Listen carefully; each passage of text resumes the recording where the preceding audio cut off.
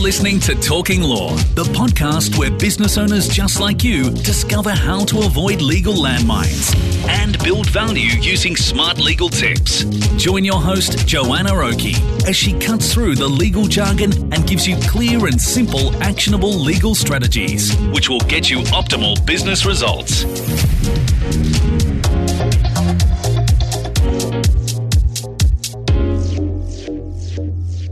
Hi, it's Joanna Oakey here. Welcome back to Talking Law. Well, it's January. Welcome back to the new year. The time is now right to make yourself a list of the legal loose ends you should be aiming to tie up so that you can get the business in order for the year to come with a clean slate and a fresh start. So that's what today's episode is all about. Today we'll run through 7 areas of focus in getting legals shipshape for the new year. So let's get right into it. At point number 1, we have employees and contractors. This is an area that can often create issues for a business throughout the year if they don't have the right foundation set up. So as part of your New Year legal review, one of the things that you should be thinking about is whether or not all of your employees and contractors are signed up to proper and current agreements. When was the last time that you had your agreements updated? Are they current with all of the current legislation? Are they current with the way that you are working in your business at the moment? For example, sometimes we talk to business owners who have employees engaged in a regular way that they have classified as casual workers who in fact should be classified more appropriately as part-time workers or as full-time workers. We also have seen businesses that have engaged people as contractors when in fact really they should be properly engaged or classified as employees in the business. So now's the right time for you to go back, have a look at your employees, have a look at your contractors and consider whether or not they have been classified correctly and whether or not you have the most relevant and up-to-date agreements that you are using with them. Recheck those agreements. Ensure that they include protection against employees taking confidential information of the business or taking away your clients. Ensure you have strong non-solicitation clauses in order to protect your staff walking off with your client base. And of course, the advent of social media now means that there's many other ways that ex-employees can create issues for the business or can create connections with clients of your business after the time that they've left the business. So one of the things that you should be thinking about is whether or not you have a social media policy as part of your policies within your organisation, and whether or not you should have clauses within your employment and contracting agreements that relate to the activities that they should or shouldn't be involved in social media. For example, in connecting with or staying connected to clients of the business, suppliers, partners of the business, and referrers to the business after their termination has ended. Also, make sure you have a solid process for documenting employee issues such as warning. Termination of staff can be a really tricky area, so having a process in place to ensure that you're capturing a thorough paper trail is really important. So that's a quick overview of the areas to think about in terms of employees and contractors. Next, we move on to intellectual property. So intellectual property can mean different things for different businesses depending on what you do and what types of intellectual property your business is coming up with. But one of the things that's universal across businesses when you're doing this beginning of the year check is checking on things like brand protection. So checking whether you've protected any brands that you're using regularly. So this might mean for some businesses, smaller businesses, that might be limited just to the business name or the business logo or the business logo or both of them together. As your business grows and grows in particular market segments, it might be appropriate to have a number of protections for any product names that you are spending money on marketing or any service names that you have come up with for the types of ways you package your services or goods into the future. So these are the sorts of things that you might want to consider protecting. Google can search your name. So Google can work in a way that people can search your name. So make sure you check whether any of your competitors might be using your name or your product names or brand names as sponsored Google AdWords and stealing traffic that should be coming to your website. We've written a number of articles about this in the past, and if you'd be interested in seeing those, just pop along to our website or pop along to talkinglaw.com.au. Click on this episode, which is tying up legal loose ends for a fresh start, and there you'll see links through to other articles that we've written on this subject about protecting your business against other organisations sponsoring Google AdWords or other paid traffic forms that might be in breach of your intellectual property rights.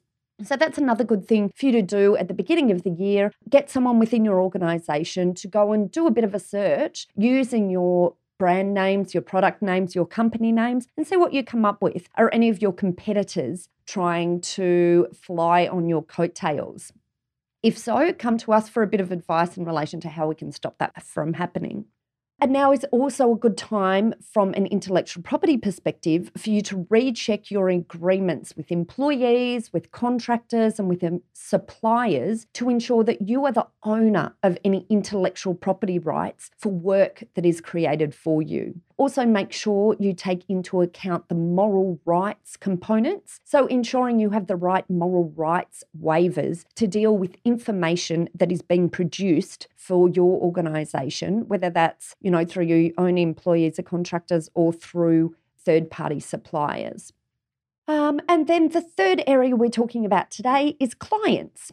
So now's a good time to go and check your client agreements to ensure that they're reflective of your current business practices and that they're up to date with current legislation. For example, we still see some terms and condition documents or terms of sale or terms of trade or whatever you call your own client agreements that haven't been updated since the changes to the Competition and Consumer Act, which happened, the latest round of changes commenced at the end of last year, which is 2016.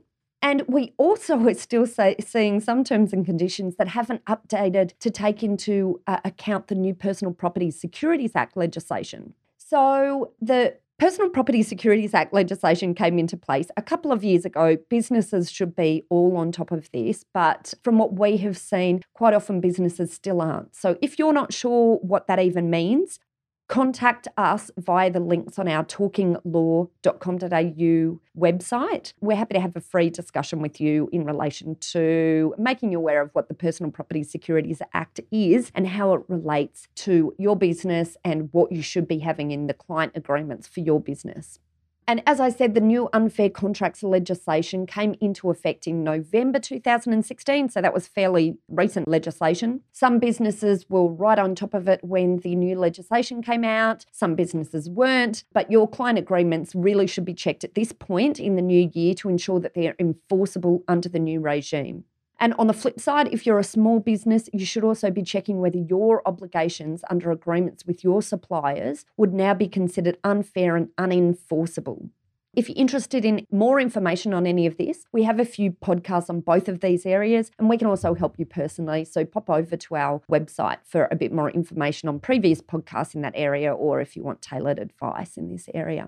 The other things you should be looking at is checking how your client terms and conditions document ties in with any proposals or quotes that you provide. We often see cases where businesses have forgotten to link these documents together, thereby losing a lot of the protection that their terms and conditions documents would otherwise provide. So it's really important if you're providing estimates or quotes or proposals that you are following a defined method, and that defined method includes some linking back to your general client terms and conditions, so you're getting the full protection.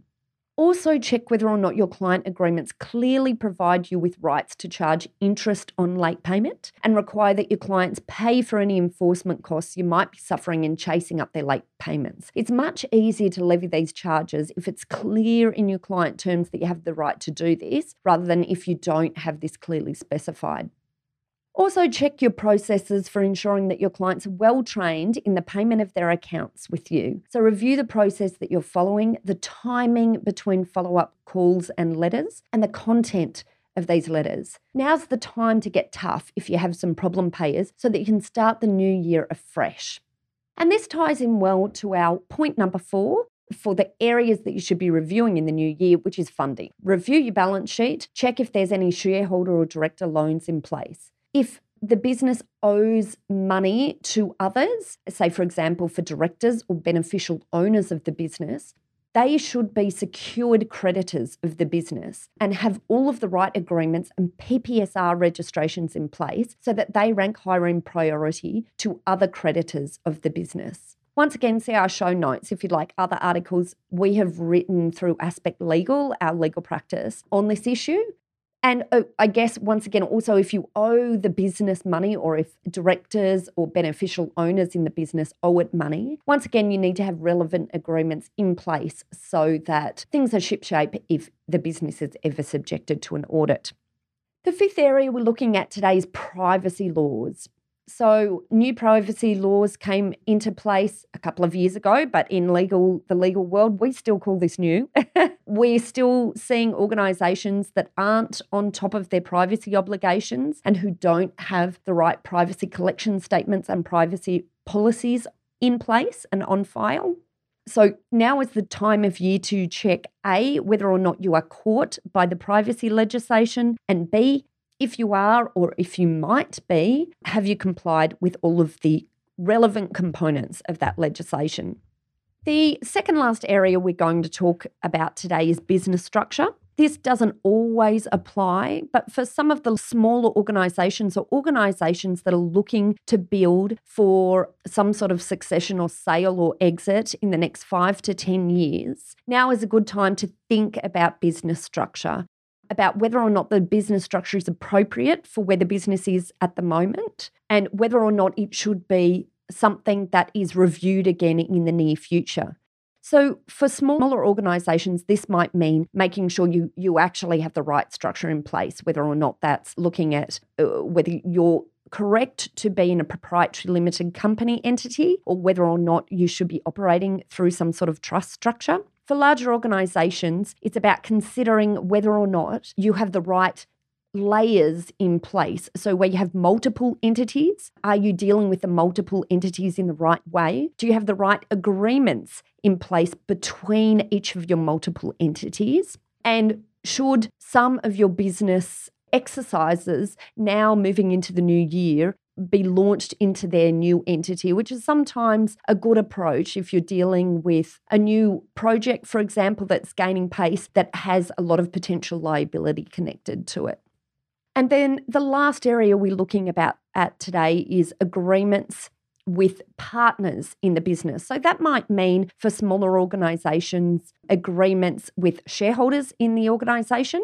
And for larger organisations, this might mean agreements with anyone who is a partner of your business, for example, who assists your business in a distribution capacity, who is a reseller, or who is otherwise a business partner in a way in your business. So make sure in each of these areas or relationships, you have clear guidelines on how the relationship will work, how each party can exit or terminate the relationship, and how you'll deal with any issues along the way, and how you will deal with performance along the way, how performance will be measured, and ensuring that you understand what a successful outcome looks like, just as much as spending time on what an unsuccessful outcome, an exit outcome might look like.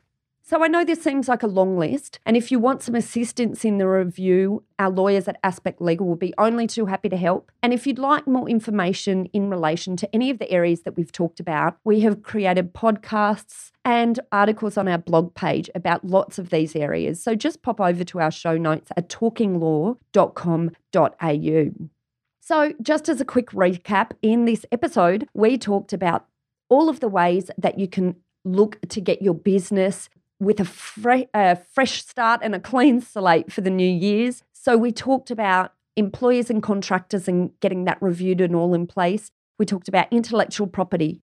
We talked about clients and client agreements. We talked about funding and funding agreements. We talked about privacy laws. we talked about business structure, and we talked about agreements with business partners. There's, of course, lots of other areas that might be particularly applicable to your organisation. So that might be relationships that you have with suppliers, specific elements of relationships that you have with partners of your business or with clients, or other specific intellectual property or copyright related issues. So this isn't a full list. This is just a bit of a generic list that generally applies to most businesses. If you'd like a list that applies specifically to your business, just get in touch and we can help provide you with a review that is specific to your position and in your organisation. So thanks again for tuning in. We're always really interested in your experiences in relation to the sorts of things you like to hear from this Talking Law podcast. So please feel free to send us any questions that you have or that you'd like us to cover on our podcast into the future. Or please also send us a review in iTunes if you enjoyed listening in today. So thanks again for listening in, and we'll see you next time. Thanks for listening to Talking Law. Tune in next time for more smart legal tips and tricks to keep you clear of those legal landmines. If you want to get a download of today's show notes, head over to talkinglaw.com.au. Information in this podcast is general in nature, not legal advice. If you want advice for your business, visit talkinglaw.com.au.